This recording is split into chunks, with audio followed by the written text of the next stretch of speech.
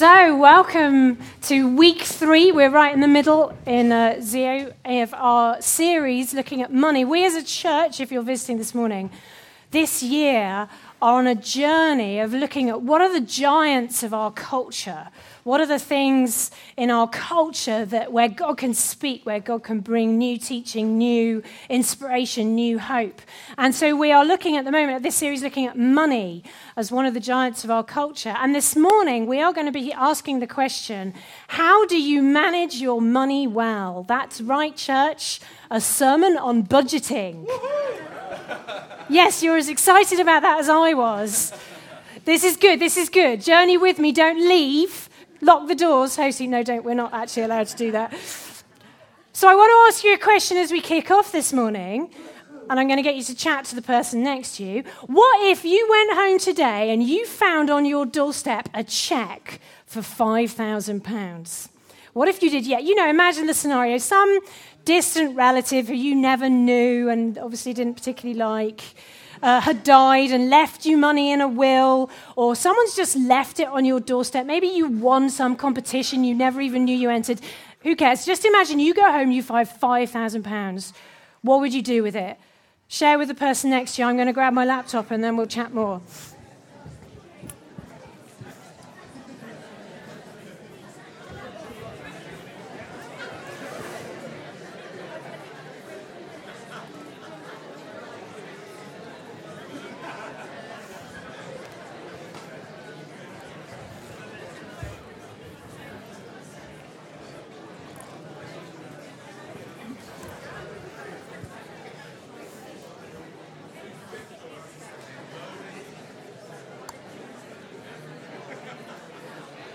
Okay, so what would you do? What would you do?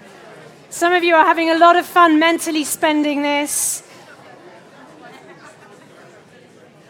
What would you do if you suddenly came across some money? Because this is the question this morning is, how do we actually make good decisions about what we do with our money? How should we be spending it? Do you know, it's interesting, this question of what you do when you come into unexpected money. The lottery people in this country actually did a study of this, looking at people who win the lottery and what they do with their money. Look, you can see some of the stats coming up on the screen. I'll go through them in case it's a bit small. So they surveyed about 3,000 people who won about £3 million each, so a bit more. I only gave you 5,000. I'm feeling stingy this morning. What do you think they did? Interestingly, so 59% straight away gave up work. I don't know how many, well, probably not with £5,000. You need a bit more for that, don't you? What did they actually buy? It's interesting. Remember, this is 3,000 people bought nearly 8,000 houses. That's 2.5 each, if anyone's counting. So I'm assuming that they're treating some people. A lot of cars. It's 17,190 cars between 3,000 people. That's more than 5 each. If you're interested in the most popular car brand, apparently they bought a lot of Audis. Yeah, that's what they did, yeah.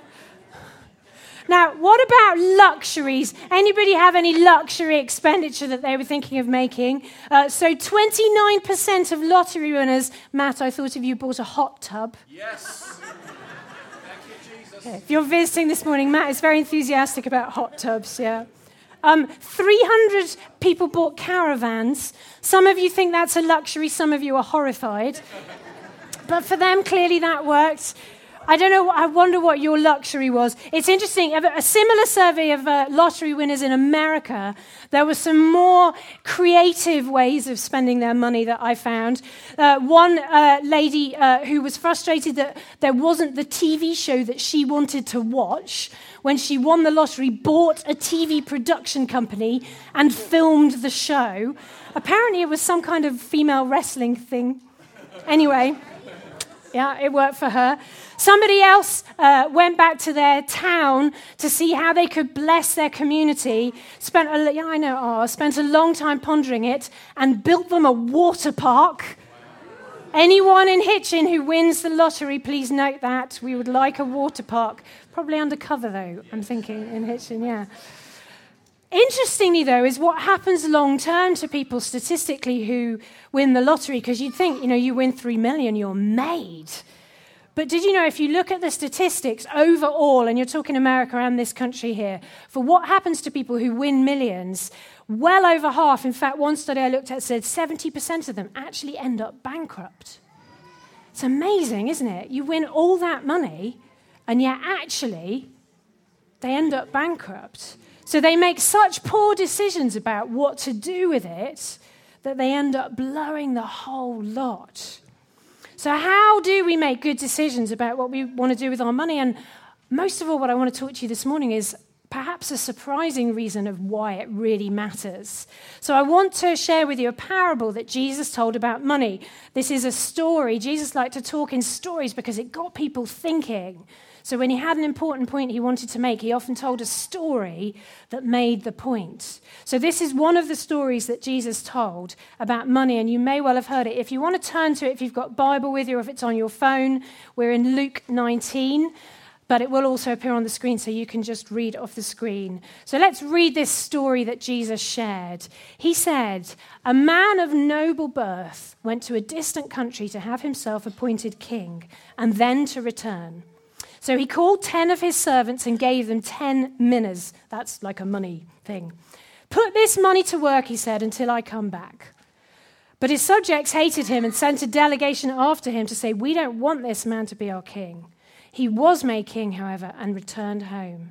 Then he sent for his servants to whom he'd given the money in order to find out what they had gained from it. The first one came and said, "Sir, your mina has earned 10 more. "Well done, my good servant," the master replied, "because you have been trustworthy in a very small matter. Take charge of 10 cities." The second one came and said, "Sir, your mina has earned 5 more. His master answered, "Take charge of 5 cities." Then another servant came and said, "Sir, here is your mina. I have kept it laid away in a piece of cloth. I was afraid of you because you are a hard man. You take what you did not put in and reap what you did not sow."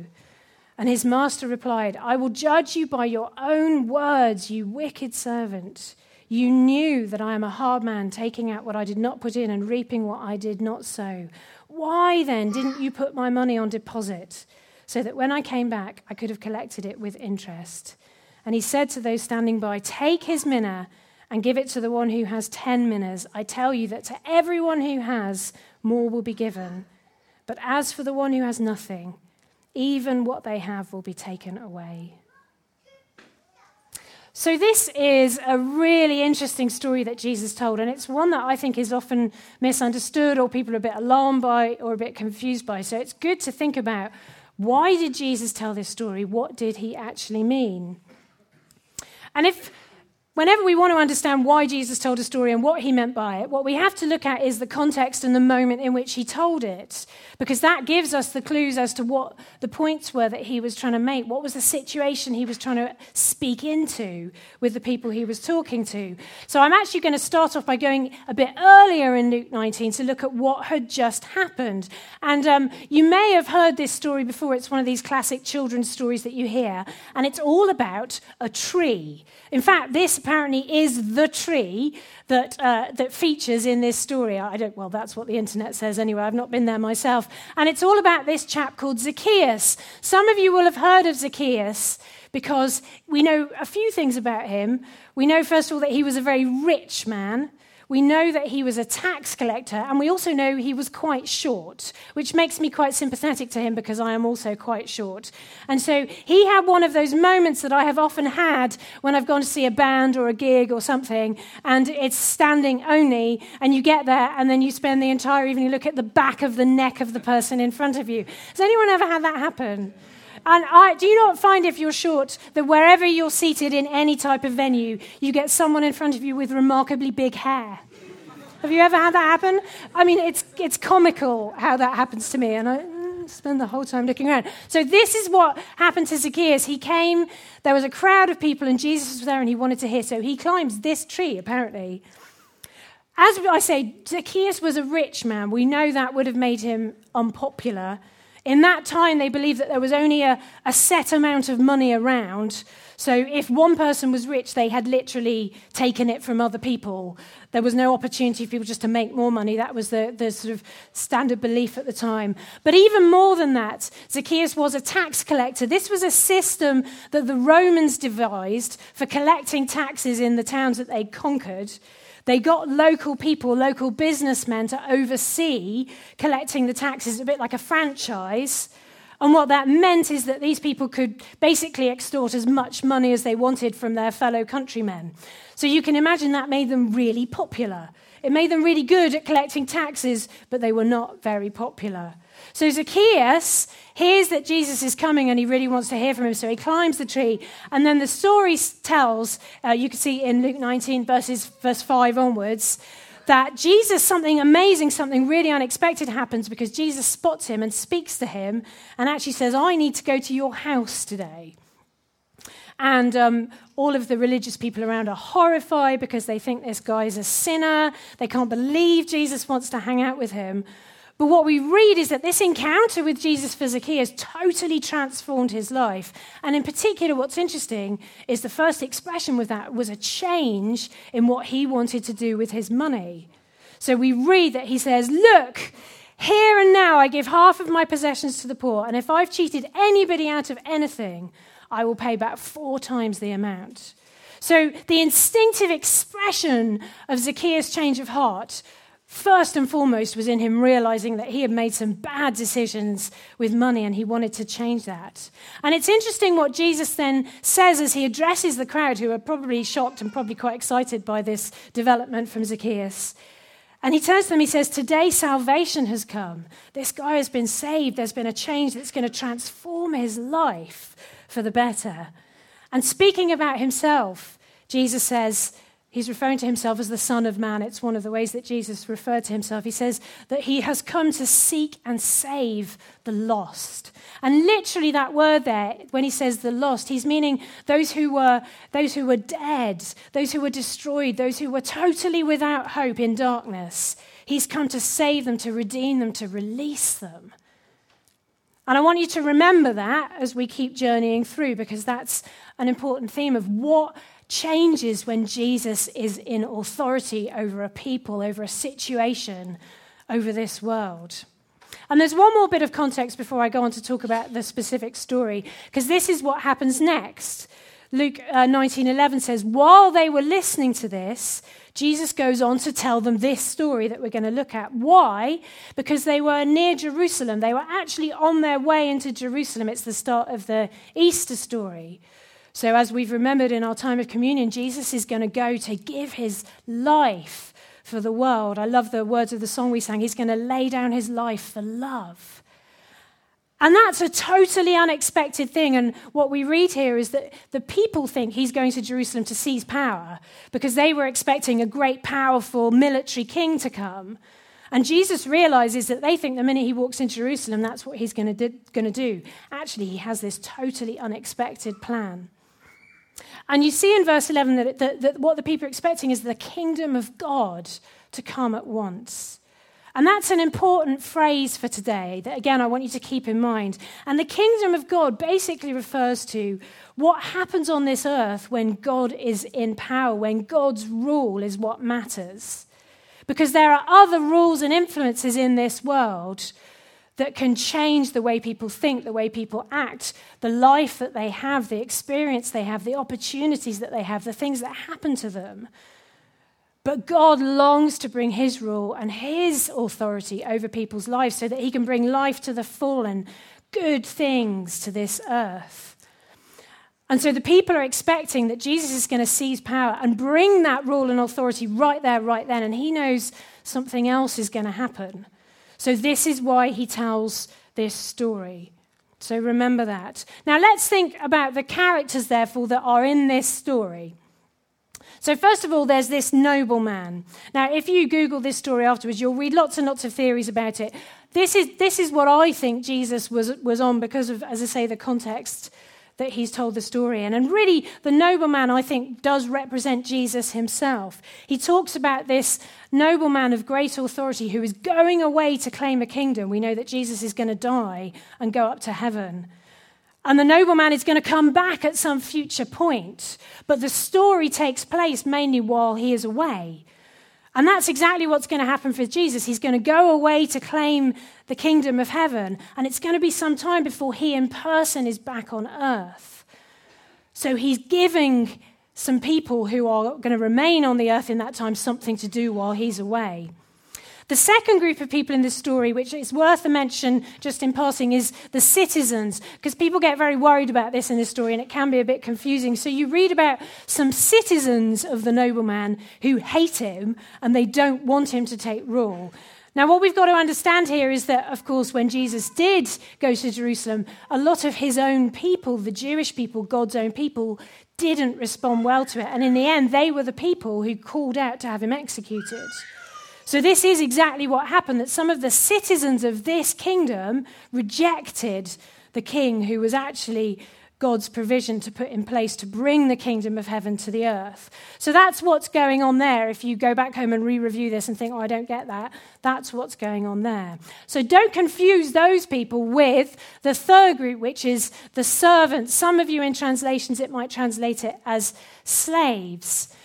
Now, the word there that's actually used is it's the word doulos. Now, what this means in the way it's used in the New Testament is someone who has chosen to give their life up, to give up their rights over their own life to serve someone else.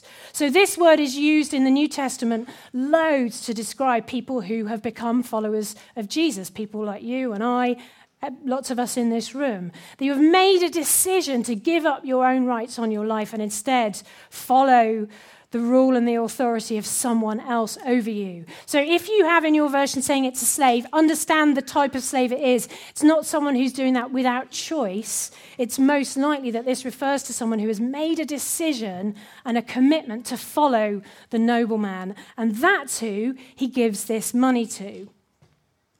Now, if you're interested, 10 minas apparently is about 3 months' wages. So if you do the sums based on the average income of people in this country, that comes to about £7,000. So I gave you 5 at the beginning, so I was, again, a bit stingy. But it's not, you get the picture. It's roughly like you suddenly get a windfall of about £7,000, and you have a decision over what to do with it as a follower of Jesus, because that's what happened here. There were 10 people who were given this money.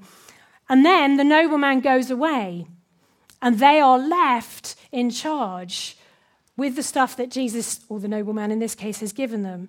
And the story is about what they choose to do then with that. But let's look at verse 13, because this is really important. And this is what the nobleman asks them to do with it. This is why he gives it to them. He says, put this money to work. Literally what that means there is do business with it. Grow it, bear fruit from it.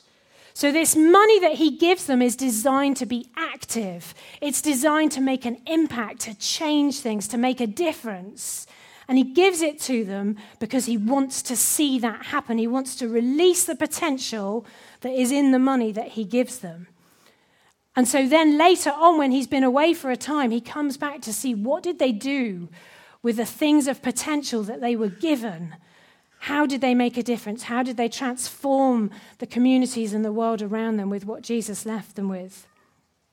And of course, the first 2 servants come back and they've made gain, they've had an impact, they've changed things, they've made a difference, they've grown the potential of the money that Jesus gave them. And it's really interesting to see that what happens as a result of that is Jesus, or the nobleman, is able to give them authority. So literally in the story, they're given rule over a number of cities. Now remember, it's a parable, it's a story. So what that's about is them being given authority over a part of the kingdom. And again, the word that's used there is one that's used throughout the New Testament to refer to the authority that any of us as followers of Jesus can have over the world around us, the people around us, the community around us. So when you're thinking of what this means, think less in terms of how many cities and more just the extent and the potential of the authority that those people are now able to hold in their own bit of this world. And it is proportionate. There can only be one reason that Jesus chooses to compare the 10 minas guy with the 5, to show that there is something about the more that these people release the potential of what God has given them, the more they are able to have authority and influence and impact in their community. And that is important. But the overall message is they've released something of potential from what Jesus gives them, and the result is they're able to release something even more exciting: the authority and the impact and the power of the king, of the nobleman himself. Then there's this third servant, who probably makes us all quite nervous because it doesn't end very well for him.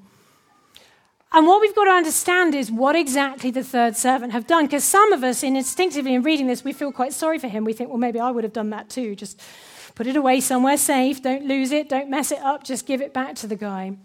And we could say he's done nothing with the money that he was given, but the truth is he's done more than nothing. He has put it away. But if you look at what it says when he says that he wrapped it in cloth, literally the word that he uses there is the same type of cloth that in those times they would have wrapped a dead body in before they laid it in the ground. So what he's actually done with his money is more than just put it away. He's declared it dead. He's wrapped it away. He's sealed off any potential that money had. And he's put it away. He's stolen something from it. It's the exact opposite of what he was told to do. So he's not just done nothing, he's done worse than nothing. And actually the nobleman says to him, you could at least just put it in the bank. Even the smallest thing to release the potential of that would have been good, but he's done less than that. And Jesus says that he's worthless. Literally, he actually says he's evil. And we have to remember that there are influences in this world that seek to steal the potential and the good things that God longs to release. Just as we as followers of Jesus maybe have the opportunity to release the good things of God, there are also things that would steal that and hold it down and try and hide it from a world that desperately needs to see it. So what is this story about? It is about money, but it's about more than that, isn't it? It's about all the things that God gives us that have potential, all the ways that God longs to release his influence and his authority and his power on this earth, this one, that one out there, just like in the one that Jesus was speaking to in the moment. But I would say to you that there is a strong meaning that is about money. And this has really challenged me this week. So let me talk a bit about this. If you look at Luke 16, so a couple of chapters earlier, Jesus says this specifically about money that so clearly relates to this stuff. He says, if you are faithful in little things, you will be faithful in large ones. But if you are dishonest in little things, you won't be honest with greater responsibilities. And if you are untrustworthy about worldly wealth, who will trust you with the true riches of heaven? It's interesting, isn't it? Money is powerful.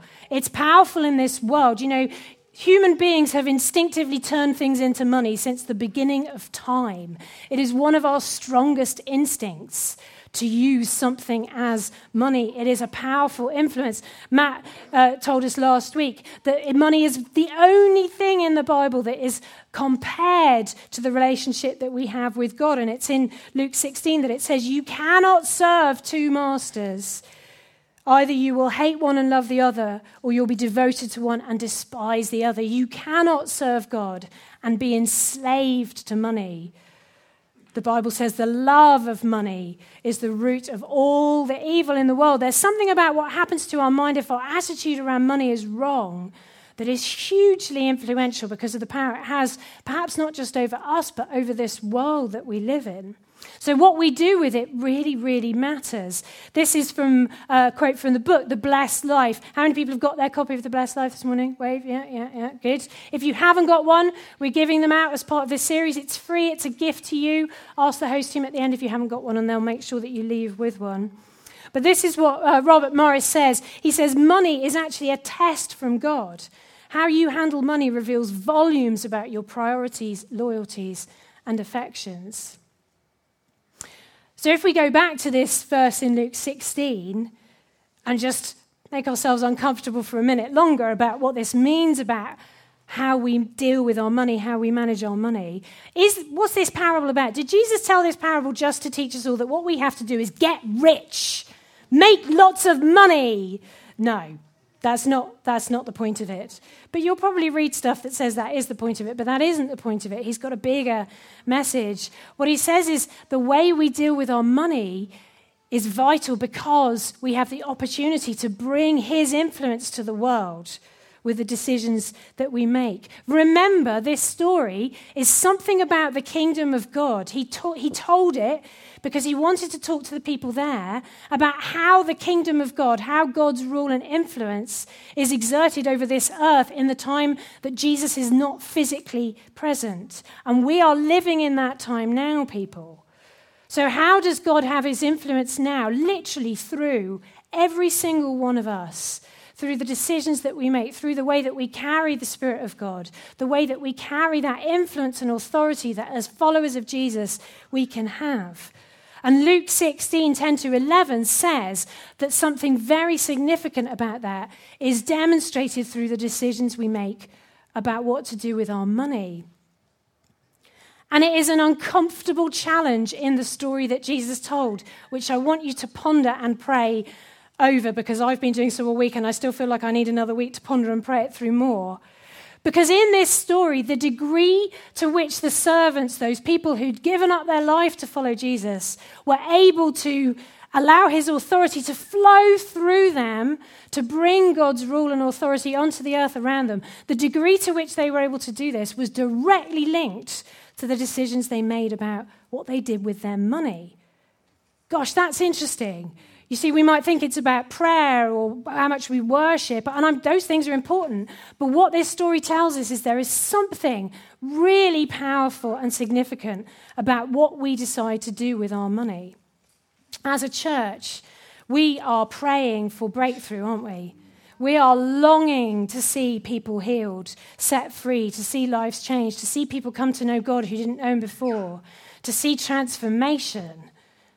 Many of us will have people, situations, things that we have been praying for weeks, months, years, decades, where we desperately long to see God's authority and action bring change.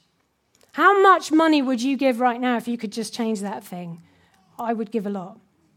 Now, what this story says to us is actually, if we want to see God's true authority on this earth, there is a big question to us about what we do with our money and how we release the potential that's in it. Literally, I think God is saying to many of us this morning, what if you put your money where your mouth was? You want to see things change.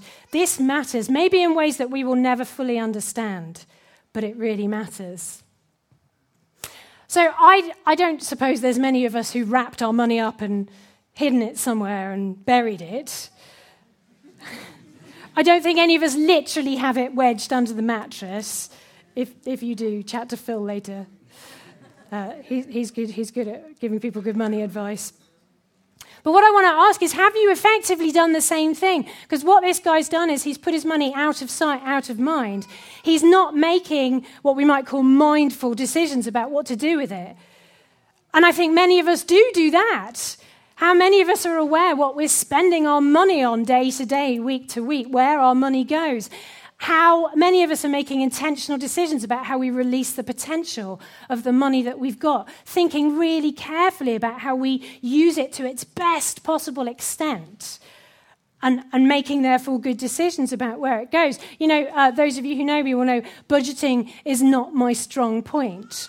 Sometimes my financial decisions over what I spend on are made by going through my pockets and seeing if by happy chance there's a fiver in there. There isn't, in case anybody's wondering. But the trousers I was wearing a couple of days ago, that actually did happen to me. It was great. It was very exciting. I found money in them. Now, this is not a good way to live, though. And actually, this is a real challenge compared to what God is saying in this story. Because if we manage our money in the best possible way, we get the most fruit out of it. We release the most potential from it. And the more we do that, the more it demonstrates that we can be trusted with something much more significant and more powerful, the authority of the King. And I definitely want some of that. So maybe even though I'm not instinctively that interested in how I deal with my money, actually I am really interested in the other thing. So I have to think about how I deal with my money, because it influences the authority that I might be able to have in other things, greater things. So I want to leave you with 4 things that I suggest that we probably need to do. Now, some of you probably do all these things already. By the way, I don't, but I am blessed with a very financially minded husband who is rather fabulous and does all these things. The one time I tried to do my own tax return, which was before I'd met him, I got confused and somehow accidentally managed to say that I'd left the country. And I had a phone call from the tax office asking me to provide proof that I'd returned to the country, which stressed me out quite a lot because I wasn't aware that I'd ever left it apart from to go on a week's holiday. And the tax man I spoke to got so exasperated with my inability to deal with it that in the end he did it for me over the phone. So I am very blessed now to be married to someone who is much better than I am with money. But here are 4 things that I suggest that we need to do. And they're not rocket science, but they're surprisingly hard to do. Number 1, therefore, know what you have. What have you got coming in? What are your points of income? And for some of you, that's more complicated than others because you might have things coming in from different places or just not very much coming in from anywhere. But do you know what you have? What's your income? That's number 1. Number 2 is know your needs. What are the things that you have to be able to spend your money on? Because the Bible doesn't say that we should give all of our money away and then not be able to feed our families. That's not what we're talking about here. So know what the needs are. What bills do you absolutely have to pay? But number 3, I think, is the most interesting one in what Jesus is talking about. And I read a book that described it as this: know your bandits. Bandits are the things that steal money from you without you realizing it, because they're the things that you spend on without thinking about it that add up to a lot more than you think. So bandits are the stuff that steal potential from your wallet because you haven't realized how much money you're giving to them. So I don't know what yours are. How many coffees do you buy a week? Do you end up buying lunch every day? I don't really want to add up my personal Kindle habit. That would possibly be one of mine. But the question is, do you know those? And I'm not saying any of those things are wrong to spend money on. The question is, are you aware when you make a decision to press, Kindle's great. You finish a book and it says, woo, here's another one you might like to read. And you just press a little button and then it appears. It's just fantastic. I love it. But I'm not really making intentional decisions in that moment about how I spend my money. So know your bandits. What are they? What are the things that are taking more money than you realize? And then you might make a decision to do a bit less of them because you might be able to release more potential. On your seats today, you've actually got a little card, which is an invitation to the CAP money course. Now, if you are as not instinctively focused on doing all of this budgeting stuff as I might be, and you would like some support to do it, and also to do it with friends, next month in March, we are running the CAP money course. Now, CAP do loads of amazing work with people who are in some difficult situations with money. But the CAP money course is for anyone who wants to do steps 1 to 3 of what I've talked about today. To spend some time looking at how much you have coming in, how much you have going out, where are you spending on things that you might want to cut down on, and to make some really good intentional decisions about how you spend your money. Because maybe for some of us, what God is saying is throughout March, we need to take a month to get better aware of what we're doing with our money. Maybe there's a push because God is longing to release that authority that I've talked about. Maybe for some, maybe even for many of us, there is a push throughout March to do something about that. Maybe you do need to hang on to your receipts for a month and look at what you're spending on. Or it's dead easy. If you do a lot of spending by contactless these days, you just get your bank statement out at the end of the month and some highlighter pens and go through it and just look. What are you spending on?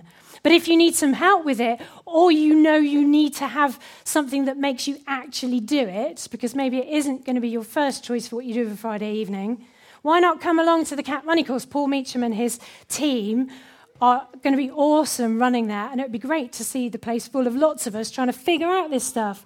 Why? Because we want to see the authority of God released in our town, in our communities, in our places of work, in our friendships, but wider than that, in this whole world.